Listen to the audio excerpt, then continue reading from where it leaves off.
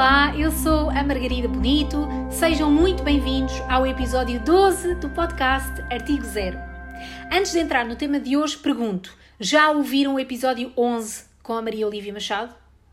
A Maria Olívia fala-nos nesse episódio sobre marca pessoal e sabemos que a marca pessoal é essencial para definir quem somos, que serviços queremos prestar e a quem os queremos prestar. Portanto, se ainda não ouviram o episódio 11, parem agora mesmo este episódio e vão lá ouvir. Certo? Entretanto, eu vou continuar aqui a gravar. Agora sim, prontos, já ouviram o episódio 11, vamos lá entrar no tema de hoje.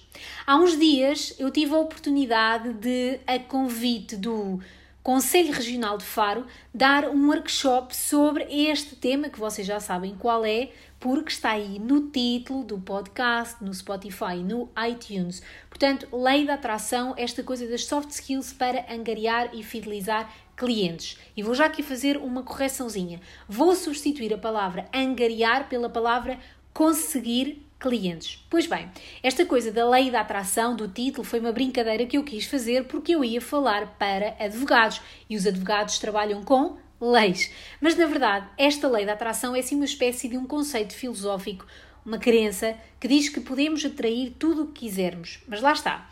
Uma coisa é eu pensar e desejar. Outra coisa bem diferente e indispensável é eu atuar. E pessoas que acreditam nesta lei tendem a ser mais positivas e a visualizar o que realmente querem. E é aqui que reside o ponto principal da lei da atração. É que ao visualizar o que eu quero para mim, eu crio objetivos. E ao criar objetivos, forço-me a criar também o caminho para até eles chegar. Portanto, esta lei da atração não tem nada, não contém qualquer fórmula mágica e não tem nada a ver com se eu pensar muito, eu vou conseguir aquela coisa ou eu vou conseguir aquele cliente. Nada disso. Até porque, convenhamos, por muito positiva que eu seja, se eu não agir, eu não vou conseguir coisa nenhuma. Mas então, como é que eu posso aplicar esta lei por forma a conseguir clientes e a fidelizá-los? Antes disso, antes de eu partilhar as ferramentas convosco, eu quero refletir convosco neste ponto. Quero refletir nas nossas atitudes enquanto advogados, mas também nas nossas relações pessoais com família e amigos. Muitas vezes ouvimos queixas como o cliente é um chato, é sempre a mesma coisa, nunca reconhecem o meu valor, ou eu é que ligo sempre. Enfim, muitas vezes só reclamamos. E o que acontece é que ao reclamar encontramos desculpas que justifiquem as nossas ações. Mas ao agir desta maneira, estamos a abraçar comportamentos que na verdade nos limitam, que nos vitimizam e que demonstram falta de coragem para nos responsabilizarmos pelas nossas ações. Por isso, eu peço-vos agora que vão buscar caneta e papel. Eu espero. Ok, já está? Já tem papel e caneta? Ótimo. Então, peço-vos que desenhem uma linha horizontal. E não precisa de estar certinha. E agora, abaixo da linha, quero que escrevam culpa, desculpas, negação. Acima da linha vamos escrever autorresponsabilidade, prestação de contas, ou para quem estiver mais familiarizado com o inglês, accountability. A verdade é que eu ainda não consegui encontrar uma tradução competente deste termo accountability. E quero que escrevam ainda apoderar-me. Nem sei se é bem apoderar-me. Bom, escrevam em inglês ownership. Assenhorar-me. Assenhorar-me. Ou em inglês o tal ownership. Portanto, abaixo da linha temos os comportamentos que nos vitimizam. Ora, reparem. Quando eu digo que a culpa não é minha, é do trânsito, eu paro de avaliar a minha conduta. A culpa é de uma coisa externa. E neste caso, em relação à qual eu nem tenho qualquer tipo de controle. Mas quando assim é, repito, eu paro de olhar para mim, não há nada que eu possa melhorar. Porque eu fiz tudo bem. Porque se não fosse o culpado do trânsito, se não fosse o caótico do trânsito, eu teria chegado a tempo. Verdade? Verdade. Acima da linha temos comportamentos de autorresponsabilização e progresso, em que eu faço o quê? Em que eu avalio o meu comportamento e assumo responsabilidade por ele e vejo onde é que, numa próxima vez, vejo o que é que eu posso fazer de diferente. Onde é que eu posso atuar de maneira diferente. Portanto, eu autoavalio-me, assumo responsabilidade e corrijo o comportamento. E é tendo em mente este esquema comportamental do abaixo e do acima da linha que eu vou moldar a minha atuação nas tarefas de conseguir clientes e fidelizá-los. Faço aqui um parênteses. Será que é possível estar sempre com um comportamento acima da linha? Não. Muitas vezes estamos abaixo da linha. Agora, a técnica aqui é perceber que eu estou a arranjar uma desculpa ou que eu estou em negação e transferir-me para um comportamento acima da linha. Bom, agora sim, infelizmente, sabemos que ainda há muitos advogados que deixam a sua carreira nas mãos do destino. Olha o que é assim a vida e que permanentemente responsabilizam fatores externos, a economia, a concorrência, os colegas, e muitas vezes estão presos a crenças que os impedem de virar o jogo e estar acima da linha. Só que este é um caminho que os afasta do papel de protagonistas. Para arranjar clientes, nós vamos precisar de ser protagonistas. Vamos precisar de entender quem somos e o que é que queremos para nós e para o nosso escritório. O advogado protagonista da sua carreira sabe que as soft skills são transformadoras porque o vão conduzir a fazer as coisas de maneira diferente. Por isso, nesta busca por clientes, pergunto: qual é a vossa marca pessoal? O que é que vos move? Quais são os vossos pontos fortes? Que serviços prestam? Repito, este tema da marca pessoal foi abordado no episódio 11. Faço aqui nova chamada de atenção. Se ainda não ouviram, porque não ligaram nenhuma àquilo que eu disse no início deste episódio, vão lá ouvir agora. Ok? Ouviram? Prontos? Vamos lá continuar. Agora que já sabem como trabalhar a vossa marca pessoal, vamos falar sobre uma coisa que se chama a jornada do cliente. E isto porque antes de eu atacar, salvo seja, um mercado, é conveniente eu entender o percurso que o cliente faz até a mim chegar. E então, num primeiro momento de prospecção, o cliente, vamos imaginar, vê uma publicação minha no LinkedIn sobre o seu problema, ou lê um artigo meu no jornal, ou vê uma publicação minha no Instagram. Achou a informação útil e nesse momento o cliente descobre-nos, entra em contacto com a nossa marca. No segundo momento, o cliente ganha consciência de que se calhar tem um problema e como acha que se calhar tem um problema, procura soluções na internet. Num terceiro momento, o cliente sabe, neste momento ele sabe que precisa de um advogado e então inicia a sua pesquisa ativa. E nesta busca ele quer alguém credível, sério e, claro, que transmita confiança e a experiência no seu caso. Num quarto momento, o cliente procura-nos, depois de tirar as dúvidas, decide que, sim senhora, este é o escritório, este é o advogado com quem eu quero trabalhar, portanto, contrata-nos. E a partir daqui, muito embora eu tenha estado a usar a palavra cliente, ele sim, oficialmente se torna nosso cliente. Portanto, agora sim, nós temos todo o poder para atender o cliente com níveis de excelência. O cliente é informado, é atualizado, o cliente sentiu-se aliviado e calmo durante a resolução do seu problema. Sabe que o seu assunto esteve em boas mãos, esteve nas mãos de um expert que é diligente e atencioso. E esta mini jornada aqui, esta jornada de quando o cliente se torna oficialmente cliente, vai determinar o quinto momento. Portanto, na verdade, a jornada do cliente não chegou aqui ao fim. Há ainda um último momento, que é quando o cliente vira fã. Quando a relação chega ao fim, já vamos ver que esta relação exatamente não chega ao fim, mas para simplificar o raciocínio, quando a relação chega ao fim, o cliente adorou a sua experiência com o escritório, acha que nós fomos muito prestáveis, que sempre o pusemos a par de tudo. O cliente sente que recebeu mais do que aquilo que deixou.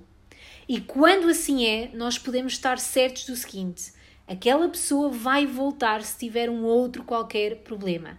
Ela vai voltar ainda sabendo que nós não a podemos ajudar, mas confiando que nós vamos conseguir indicar o colega para o ajudar. E aquela pessoa vai com certeza recomendar-nos à sua rede de contactos. Bom, e agora que já nos demos conta desta jornada do cliente, vamos então falar sobre como conseguir clientes. E eu vou fazer uma ressalva. A primeira é a de que publicidade é diferente de propaganda. A segunda é a seguinte: a moeda de troca do marketing jurídico é apenas o conhecimento.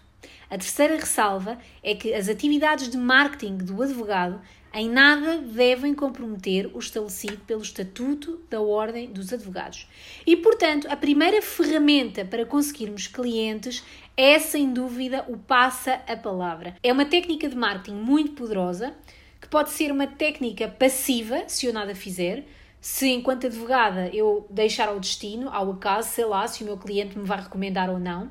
Mas é, sem dúvida, uma técnica de marketing que não devemos descurar e que nos faz entender que a jornada do cliente, afinal, não tem um fim. Se calhar tem um fim técnico de quando, sei lá, eu apresento a nota de honorários. Mas o que eu quero mesmo é que aquela relação se prolongue no tempo, que seja um contínuo, que o cliente saiba que para assuntos legais eu sou o seu expert e que, consequentemente, como eu disse há pouco, aquela pessoa regresse e me recomende. E como é que eu posso alimentar esta relação? Eu posso ligar com regularidade, eu posso convidar para um almoço, enviar um cartão de Natal, enviar um cartão a felicitar pelo aniversário, posso partilhar com a pessoa informação jurídica relevante, posso escrever um artigo exatamente a pensar na pessoa, estar acessível, etc. A segunda ferramenta que escolhi aqui partilhar convosco nesta coisa de conseguir clientes é a presença online e as redes sociais. E isto porque eu até já referi no outro episódio do podcast que normalmente os advogados são efetivamente muito avessos à presença online. Mas o mundo mudou e a maneira como os clientes nos procuram não é a mesma. Portanto, nas redes sociais nós devemos fazer uma partilha de conteúdo relevante, útil e credível. Devemos partilhar conteúdos interessantes, organizar os conteúdos para que eles tenham regularidade, criar uma rotina para usar as redes sociais. Por exemplo, o LinkedIn. O LinkedIn é só a maior rede profissional do mundo e, portanto, o nosso perfil no LinkedIn é obrigatório e deve estar bem construído e atualizado. Portanto, quando usarmos as redes sociais para fazermos publicidade jurídica, devemos naturalmente usar a nossa imagem, o nosso logotipo do escritório, o nome profissional, porque estes elementos devem ser conhecidos e fortalecidos. E depois, claro, uma ferramenta já amplamente conhecida aqui por quem me ouve e que não podia faltar, que é o famoso networking. Portanto, importa que o networking seja feito com regularidade. O networking, se calhar, entre advogados, para entreajuda, para partilha de conhecimentos, para partilha de momentos um bocadinho mais difíceis, para pedir ajuda, para oferecer ajuda, mas também o networking com clientes. Onde é que andam os meus clientes? A que eventos é que eles vão? É lá que eu quero estar, porque é lá que eu vou conhecer os meus futuros clientes. E como eu digo, agora nesta situação da pandemia, houve muitos eventos de networking a passar para online. É só uma questão de se registarem e frequentarem esses eventos que normalmente até são gratuitos. Portanto, claro que para pôr em prática estas ferramentas, nós vamos precisar de desenvolver uma estratégia de marketing regular e consistente. E esta é naturalmente a mais desafiadora das tarefas, porque não se vai concluir de hoje para amanhã. Os resultados não vão estar ao virar da esquina. É uma estratégia de marketing e, como tal, vai-se construindo, vai-se levando, vai-se ajustando. E que conteúdos é que eu devo partilhar? Vídeos, textos, devo fazer workshops, palestras, escrever artigos em jornais, etc. E eu faço aqui uma notinha apenas para dizer que o Brasil, a Ordem dos Advogados brasileiros, acaba agora de aprovar em junho dois artigos, eles vão continuar a votação agora, creio que é a 28 de junho, creio eu, e espantem-se, acabam de aprovar, portanto faz parte agora do estatuto deles, o conceito de, deixa-me aqui ver, os conceitos de onde é que está, de marketing de conteúdos jurídicos e o próprio conceito de marketing jurídico, que definiram como especialização do marketing destinada aos profissionais da área jurídica, consistente na utilização de estratégias planejadas ou planeadas para alcançar objetivos do exercício da advocacia. Portanto, como veem, o Brasil continua a dar-nos 10-0 nesta matéria do coaching jurídico e, claro, em específico desta do marketing e da publicidade. Agora, no que toca à fidelização de clientes, a verdade é que conseguir novos clientes leva muito mais tempo do que consegui-los através de clientes atuais. Daí a importância da fidelização. Não só nos tornamos experts daquele cliente, como o cliente, lá está, repito, nos pode recomendar. E aqui há que dizer o seguinte, é que todo o nosso conhecimento técnico, toda a nossa experiência na profissão é de facto de extrema importância para o sucesso da nossa carreira. No entanto, não é suficiente. Este conhecimento técnico, esta experiência profissional não é suficiente para alimentar uma relação de excelência com o cliente. Um lado da advocacia é sem dúvida todo o conhecimento técnico. Mas o outro lado da advocacia é também a necessidade de ter clientes e de ter um escritório financeiramente saudável e sustentável. Sem clientes não há escritório.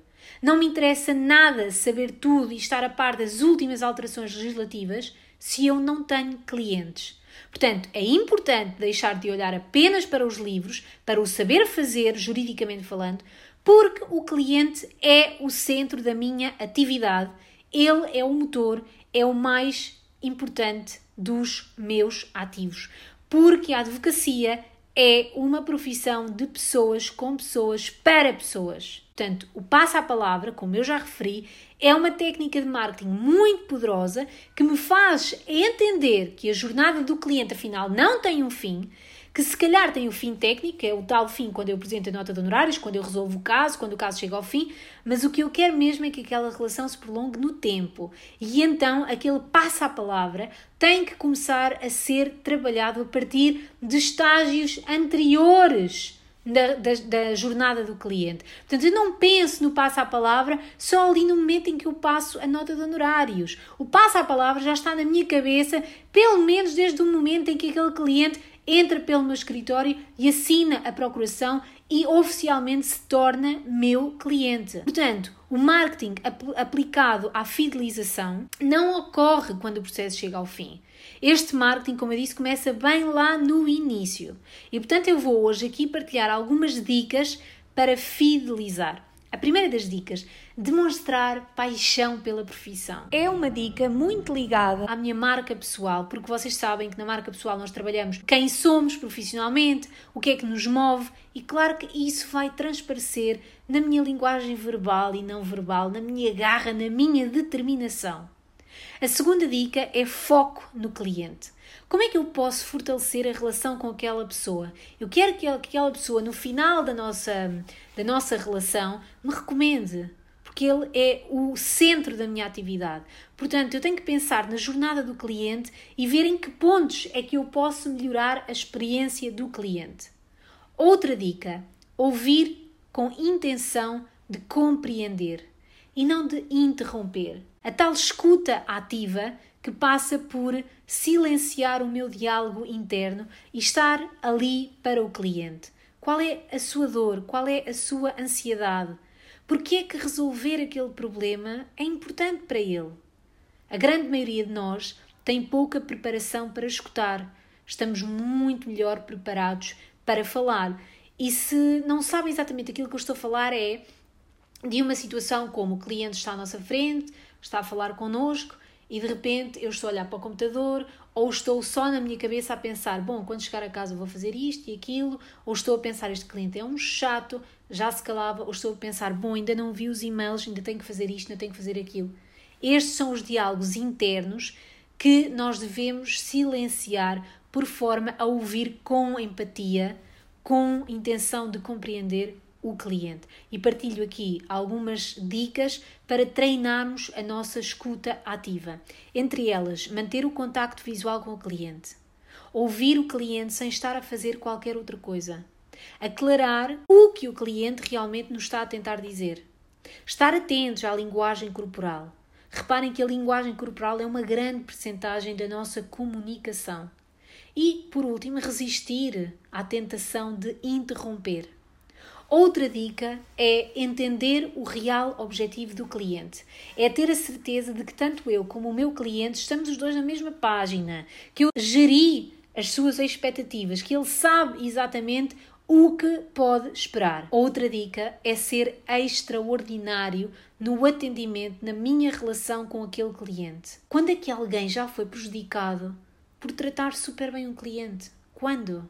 Outra dica para fidelizar clientes: devolver os telefonemas ou até os antecipar. Nós sabemos, para quem tem uma secretária, é horrível ser interrompido pela pessoa 1000 vezes ao dia a dizer que o Sr. Carlos já ligou 50 vezes e que nós temos que retomar a resposta. Por que não, em vez de devolver, antecipar? Não é? Por que não antecipar os telefonemas? Sossegar, acalmar o cliente, garantir que o seu processo não está esquecido, que o seu assunto não está no escritório abandonado, garantir que nós estamos em cima do acontecimento. E por fim, entender que o advogado, e esta é a última dica, entender que o advogado é contratado para encontrar o trajeto mais curto entre o problema e a solução. Porque para o trajeto mais longo e tortuoso, para isso o cliente não precisa de nós, porque ele pode bem percorrer esse caminho. E por hoje é tudo. Espero que tenham gostado. Já sabem que no Instagram me encontram em Código Soft Skills. Subscrevam o podcast e, por favor, deixem a vossa avaliação no iTunes, adicionando as estrelinhas. Eu acredito que este adicionar de estrelinhas ajuda na divulgação do podcast. E se gostam do conteúdo e acham que pode ser útil a outras pessoas, partilhem. Obrigada e encontramos-nos no próximo Artigo 0.